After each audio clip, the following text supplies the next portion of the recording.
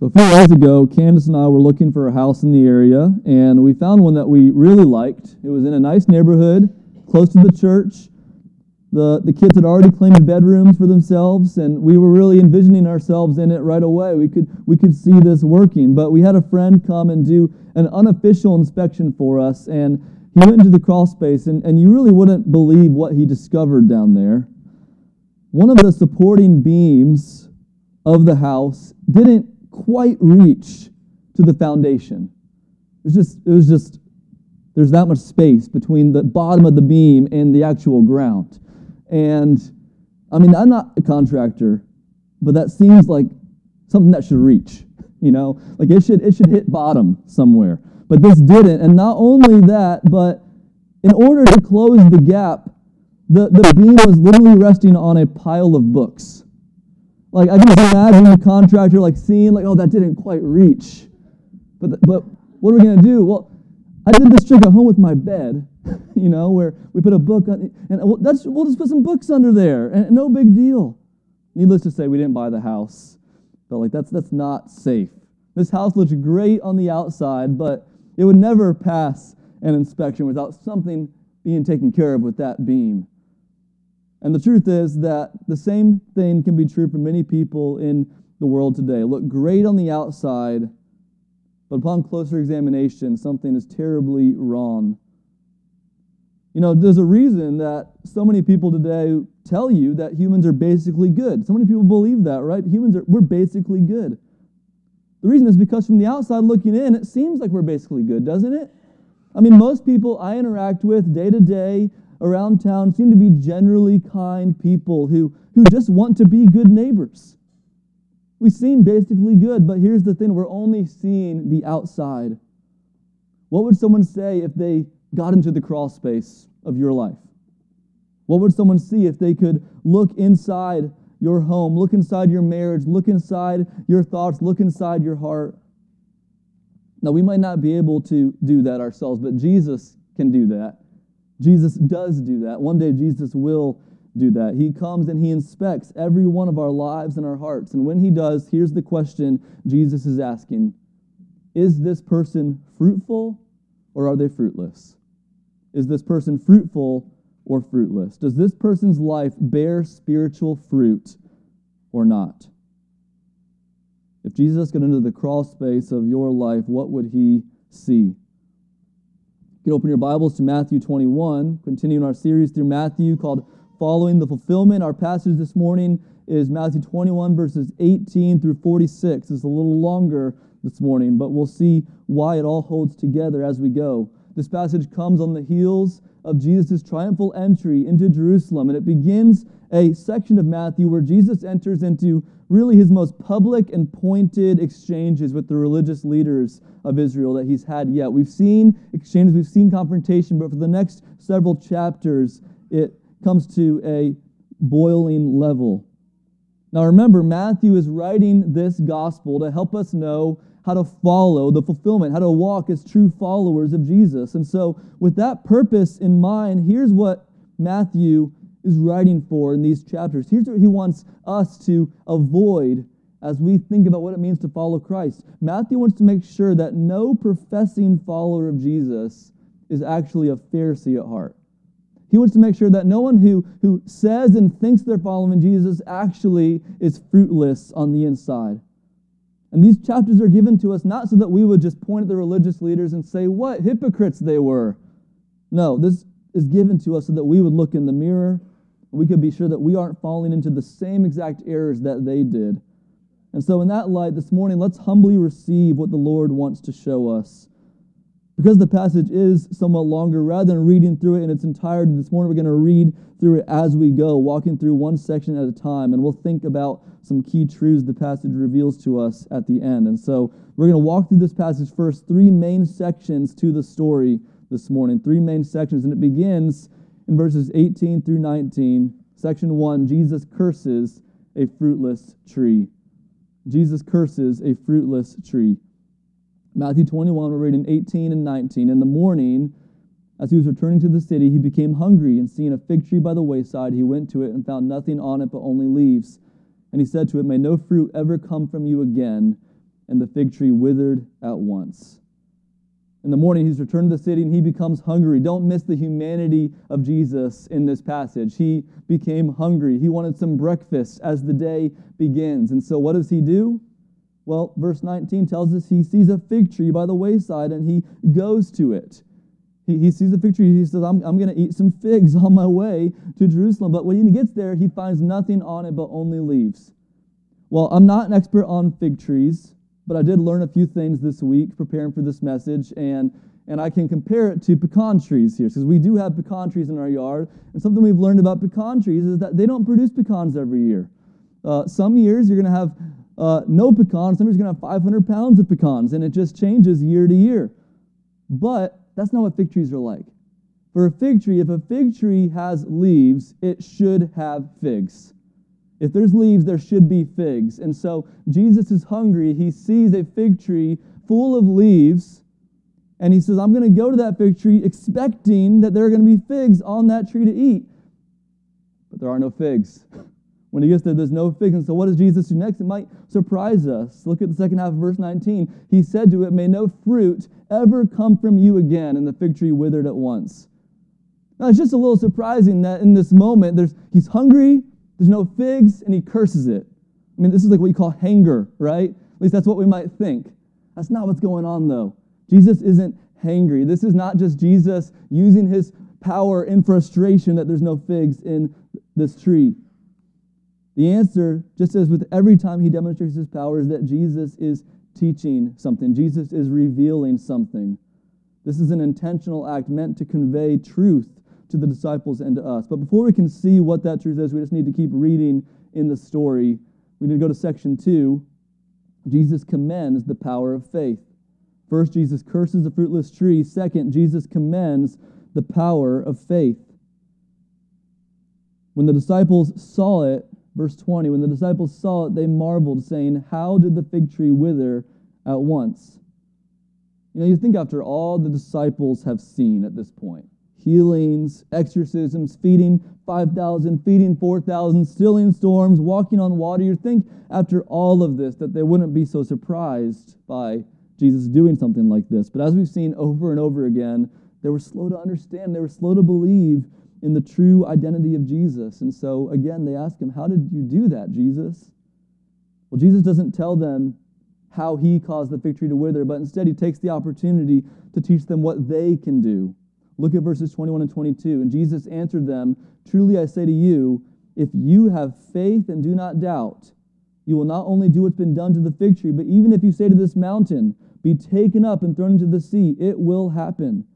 Whatever you ask in prayer, you will receive if you have faith. Jesus says, you think cursing a fig tree is amazing? What if I told you that you can move an entire mountain into the sea? The image of throwing a mountain into the sea is meant to convey an absolutely impossible thing. It cannot be done, except that Jesus tells the disciples, you can do that.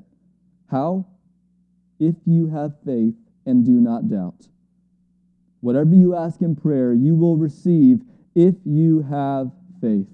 Jesus says that by faith, what is absolutely impossible is not only possible, it's actually guaranteed. Whatever you ask in prayer, you will receive if you have faith. Not only possible, but guaranteed.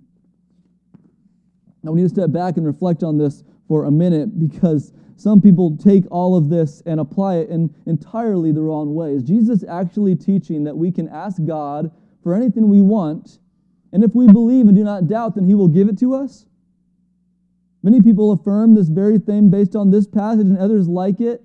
God will give us whatever we ask as long as we believe. You know, one time I was in someone's home, and it was their home office, and I saw that this person had on their wall what they had labeled their dream board.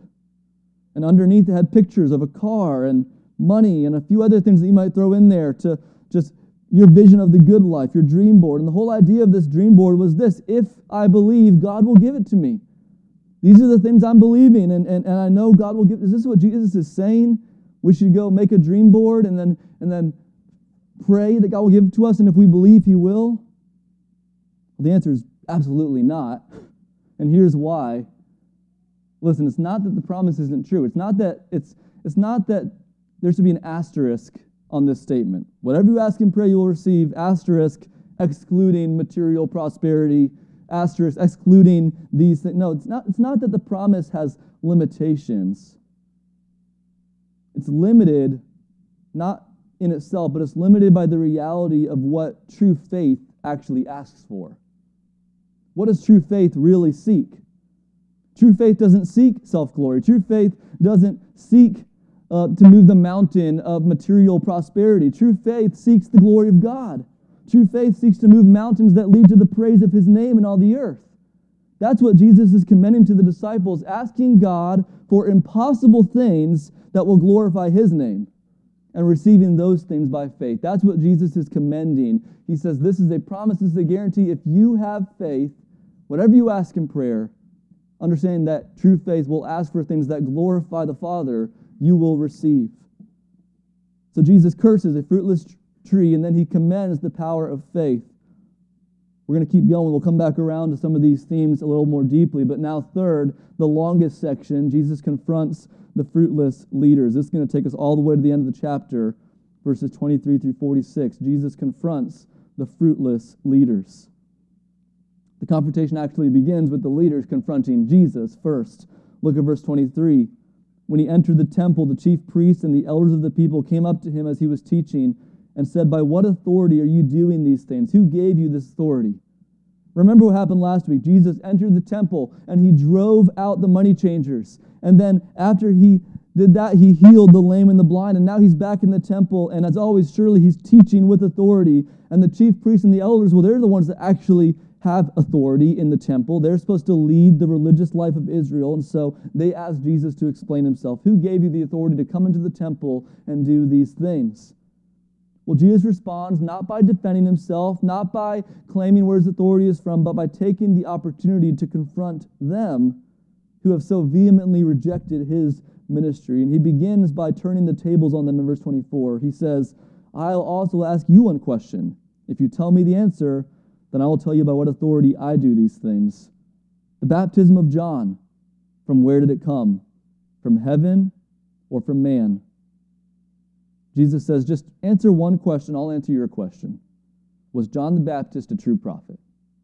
That's what He's asking. Was John the Baptist a true prophet? Was his baptism from heaven or from man? Was it something that, did God send him? Or did He send Himself? Did He just appear as a false prophet?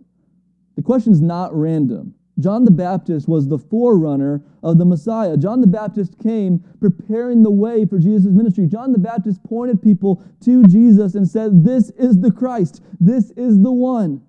And so, if they acknowledged what all the people acknowledged, that John was indeed a prophet, they would have to acknowledge that Jesus was the Messiah. So Jesus really expertly is engaging them in a way that's going to confront them. This question about John is really a question about Him. If John's a prophet, then the implications are Jesus is who John said He is. Well, what do they do with this question? Matthew tells us about their deliberations. It seems that they get in a little huddle together. Just picture them in a circle saying, "What should we say?" And they discussed it among themselves. Verse 25 saying, "If we say from heaven, He'll say to us, 'Why then did you not believe Him?' But if we say from man, we're afraid of the crowd, for they all hold that John was a prophet." So they answered Jesus, "We do not know." I imagine they didn't say, "We don't know," very often. But here they decide it would be better to say they aren't sure than to be caught either acknowledging John's testimony or disagreeing with the crowds. They think it's better. We're just going to swallow the pill this time and say we don't know to save face and not be caught in this question. But Jesus doesn't really let them off the hook. He says, "Neither will I tell you by what authority I do these things." You're not going to answer my question. I'm not going to answer yours. And He could have stopped there, but He continues. He continues to confront them by giving them a parable. Listen to what He says, verses 28 through 32. "What do you think? A man had 2 sons, and he went to the first and said, 'Son, go and work in the vineyard today.' And he answered, 'I will not.' But afterward he changed his mind and went. And he went to the other son and said the same. And he answered, 'I go, sir,' but did not go. Which of the 2 did the will of his father?" They said, "The first." Jesus said to them, "Truly I say to you, the tax collectors and the prostitutes go into the kingdom of God before you. For John came to you in the way of righteousness. You did not believe him. But the tax collectors and the prostitutes believed him. And even when you saw it, you did not afterward change your minds and believe him. The parable is simple. A father asks both of his sons to work in his vineyard. One refuses at first, but later changes his mind and obeys. The other says he'll obey, but he never does.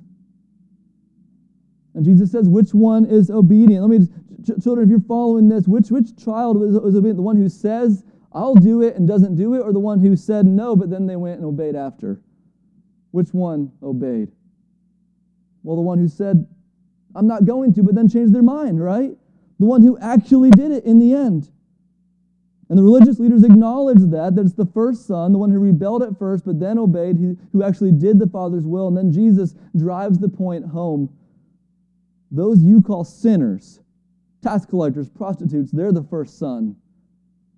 And you're like the second son. They rebelled against God. They said, no, we will not do it, but then they changed their minds. They changed their minds and they returned. When John came, they repented.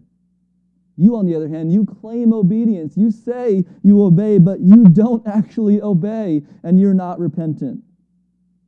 Saying you're the second son. As bold as that parable is, Jesus doesn't stop there. He keeps just driving his point home. Verse 33 says, hear another parable. This is all one exchange. Hear another parable. There was a master of a house who planted a vineyard and put a fence around it and dug a winepress in it and built a tower and leased it to tenants and went into another country. When the season for fruit drew near, he sent his servants to the tenants to get his fruit. And the tenants took his servants and beat one, killed another, and stoned another. Again, he sent other servants more than the first, and they did the same to them. Jesus begins this parable by explaining that this master plants this incredible vineyard for himself. It's got a trench. It's got a tower. He goes away and he leases it to tenants to take care of it while he's gone and to tend to his vineyard and to make sure that there's fruit and to bring the fruit to him. But the tenants, they're evil. They're wicked.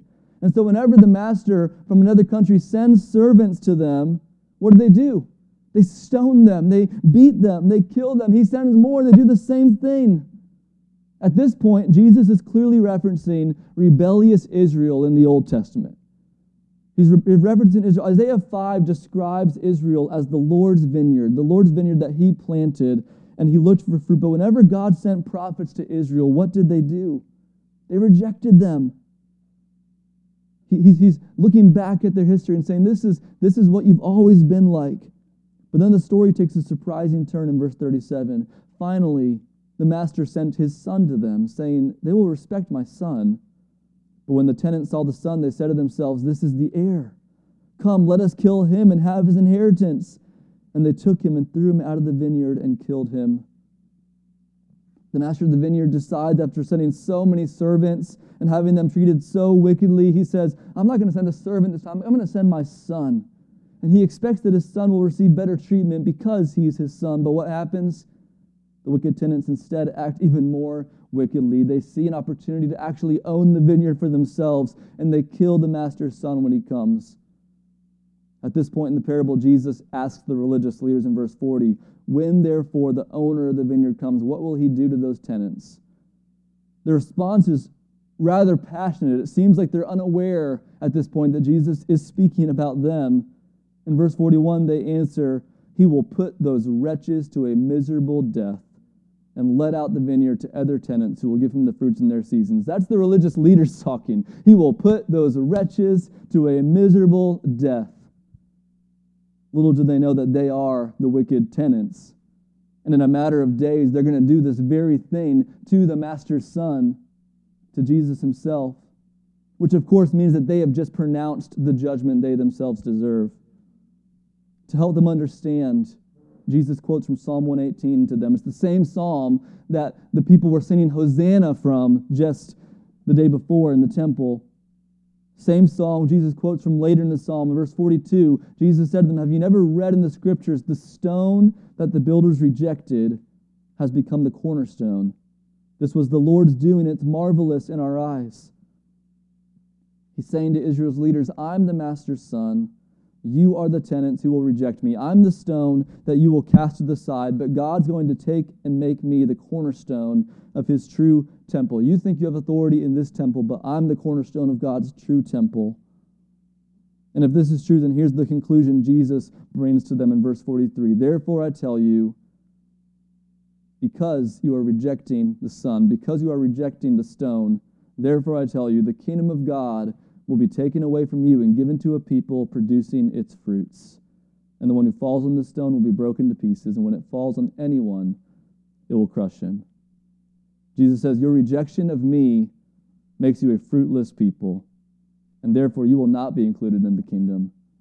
You will be broken to pieces. You will be crushed by God's cornerstone. Look how the passage ends. The leaders respond with perception, but not with repentance. When the chief priests and the Pharisees heard his parables, they perceived he was speaking about them. And although they were seeking to arrest him, they feared the crowds because they held him to be a prophet. They know what he's saying, but they don't hear him. They don't turn. Jesus curses a fruitless tree. Jesus commends the power of faith, and then Jesus confronts the fruitless leaders. Now, what is God speaking to us today through this chapter? I think we see three truths about fruitlessness and fruitfulness. Three truths about fruitlessness and fruitfulness. The first truth is this: we are all fruitless and deserving of God's judgment. We are all fruitless and deserving of God's judgment. Go back to the beginning of the passage with me. Jesus is cursing of a fruitless fig tree. We said that Jesus was not hangry when he did that. He did not curse this tree because he was frustrated that there were no figs. No, as with every one of his miracles, Jesus was teaching something and revealing something. And it's his statement to the religious leaders in verse 43 that reveal what it signified. Therefore I tell you, the kingdom of God will be taken away from you and given to a people producing its fruits. You see, the fruitless fig tree represented the fruitless leaders of Israel. Like the tree, which was full of leaves, these leaders looked like they would be fruitful on the outside. They were teachers of the Scripture. They strictly adhered to the law. You would expect fruit from them, but upon further inspection, when you got close, you realized there was no real fruit in the midst of all the leaves. There was no love for others. There was no mercy towards sinners. There was no desire for God's glory. They looked spiritually healthy, but they were in reality spiritually fruitless. And what will happen to spiritually fruitless people? Just as Jesus cursed the fruitless tree, so one day Jesus will judge fruitless people. That's what he means in verse 44 when he says, and the one who falls on this stone will be broken to pieces. When it falls on anyone, it will crush him. These are images of final judgment. Judgment will come on those who don't bear good fruit.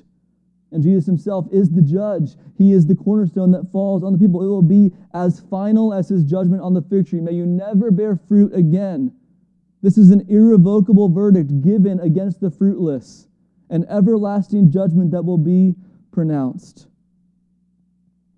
That's what the fig tree represented, the fruitless leaders.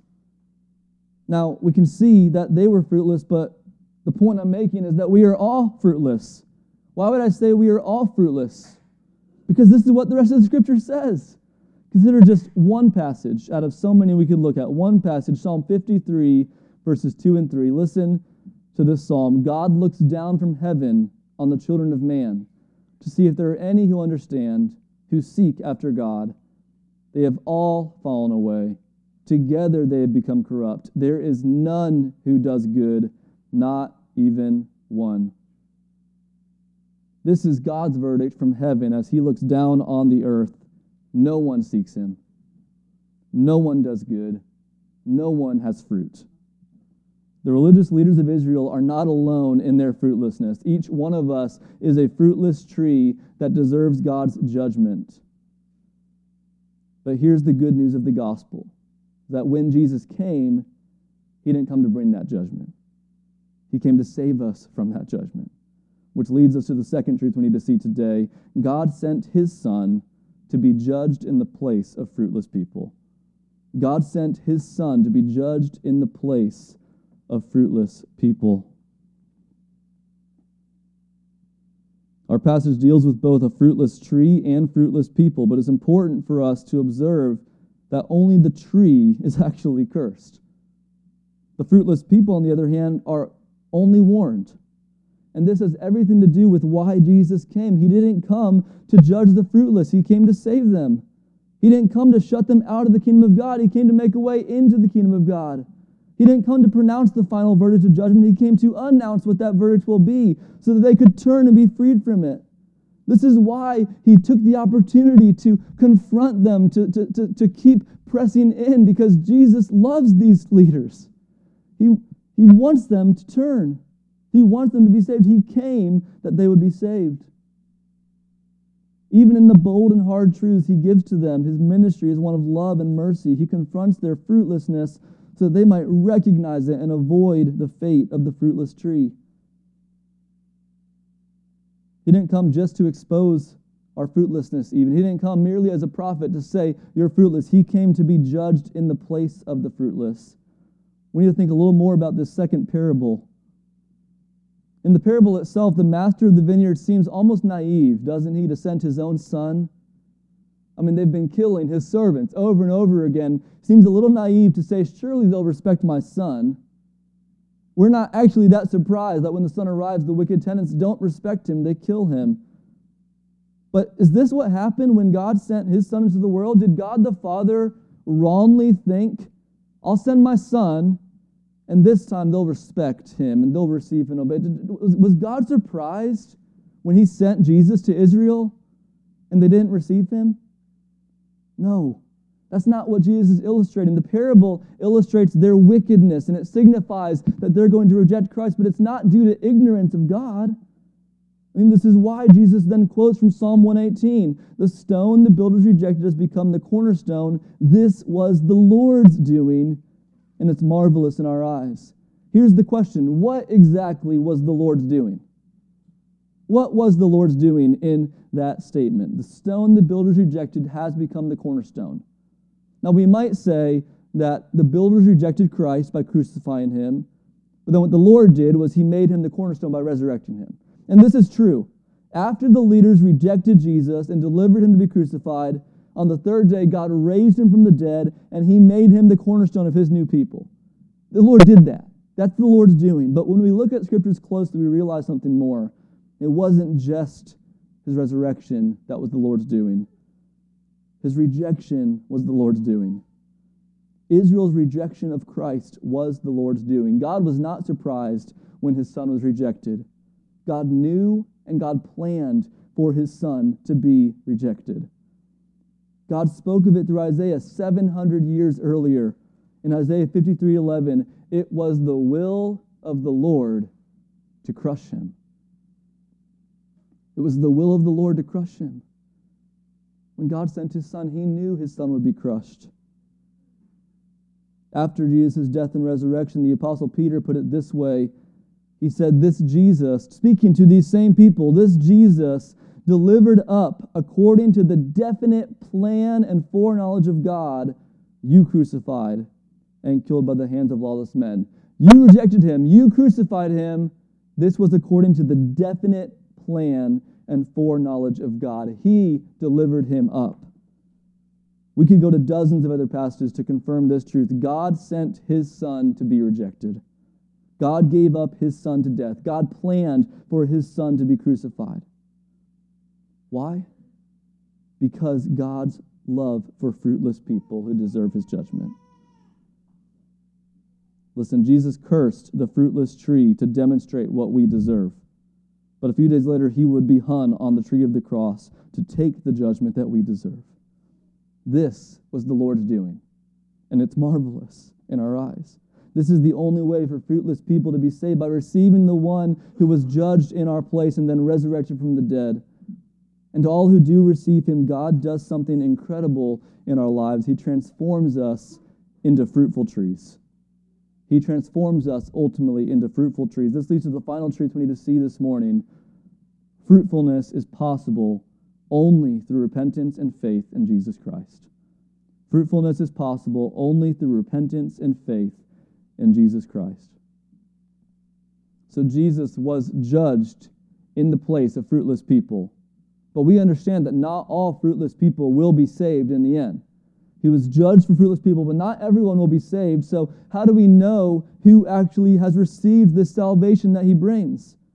And we know by our fruitfulness. We know who has received this salvation by whether they bear spiritual fruit. This is the other side of the coin in verse 43. The kingdom of God will be taken away from you and given to a people producing its fruits. Well, who are these people? Who are the people who produce the fruit of the kingdom? It's those who have repented of their sins and are living by faith in Jesus Christ. Consider the first parable again. Remember that there were two sons. At first, both disobeyed their father.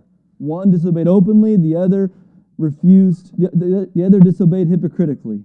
One refused to work in the vineyard, the other just said, I will, and then didn't do it. At this stage in the parable, neither son has done anything good. They're both fruitless in their own way. But what happens? The first son changes his mind. And that word, those words, changes his mind. They have the same term that is translated, they repented. They repented. The first son changed his mind. He repented. He turned back to obeying the father. We don't see in the story what led him to change his mind, but at some point he must have apprehended that my father loves me, and he's asked me to do this, and I want to obey him because of his love, because he's a good father. He repented. And if we're going to be truly fruitful, we must repent of our unfruitfulness. We must repent of our sins. We need to do what the tax collectors and the prostitutes did when John the Baptist came. We confess our sins, we grieve over our sins, we turn from our sins, and we turn our hearts back to the will of the Father. We must change our minds about both our sin and about the Lord. In repentance, you're changing your mind. You're saying that I used to think sin would satisfy me, but I don't think that anymore. I don't believe that anymore. I'm changing my mind about my sin. I'm changing my mind about God. I used to think God was against me, that he was keeping things from me, but now I see he's a good, loving Father, and I'm turning to him. In repentance, we're changing our mind, and we're turning our lives from sin to our Father in heaven. We must repent. And in that repentance, we must place all our faith in Jesus Christ alone. He is the only way for us to be saved from the judgment we deserve, and we must rely on his death and resurrection alone for the forgiveness of our sins and for our acceptance in God's kingdom. We can never make ourselves fruitful enough to be in God's kingdom. All of our efforts to try to be fruitful on our own will just be, as Paul Tripp has said, stapling fruit to a dead tree. God's going to see that this isn't real, this isn't true, but if we come to Jesus, rely on him alone, what God will do is he will come and he will change our hearts from the inside out. As we place our trust in Jesus, God unites us to him, God changes our hearts, God gives us his Spirit, and here's what happens. He brings fruit into our lives. When we do these things, when we repent of our sins and place our trust in Jesus, then we can experience the reality of his promise. Truly I say to you, if you have faith and do not doubt, you will not only do what's been done to the fig tree, but even if you say to this mountain, be taken up and thrown into the sea, it will happen. Whatever you ask in prayer, you'll receive if you have faith. Church, in light of the whole passage, it's obvious emphasis on fruitlessness and fruitfulness and our need to be fruitful with Father. And in light of all of that, then what is the mountain that we are asking God to move? In this context, in this setting, when Jesus tells the disciples that, what is the thing that we are asking God to do when we come to him and pray in faith? What is it? What are we asking God to do, church? We should be asking for fruit, for our own spiritual fruitfulness. We should be asking God, make us a fruitful people. That's the impossible thing. That's the impossible thing. We cannot bear fruit on our own. But if we repent of our sins, put our trust in Jesus, and trusting in him, we ask God, then God will do that.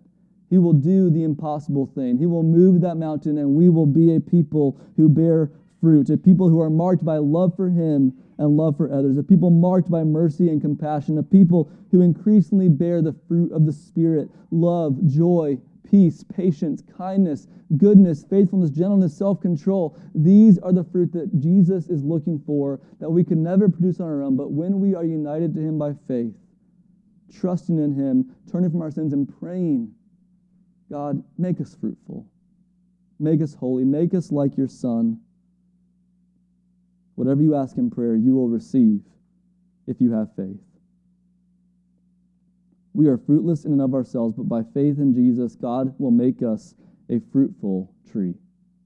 And so let's pray that way this morning as we close. Our Father, we confess that when we were left to ourselves, we were indeed fruitless. We confess that we had nothing in our lives or in our hearts that was commendable before you, nothing to get us closer to acceptance in your kingdom, nothing that you could look at and say, that's truly good, this person's truly seeking me. None of us were like that. We were fruitless, and we deserve your judgment, but we praise you that you are a God of love and grace, and that you sent your Son Jesus, and you planned when you sent him that he would take the judgment we deserve so that we would never face that.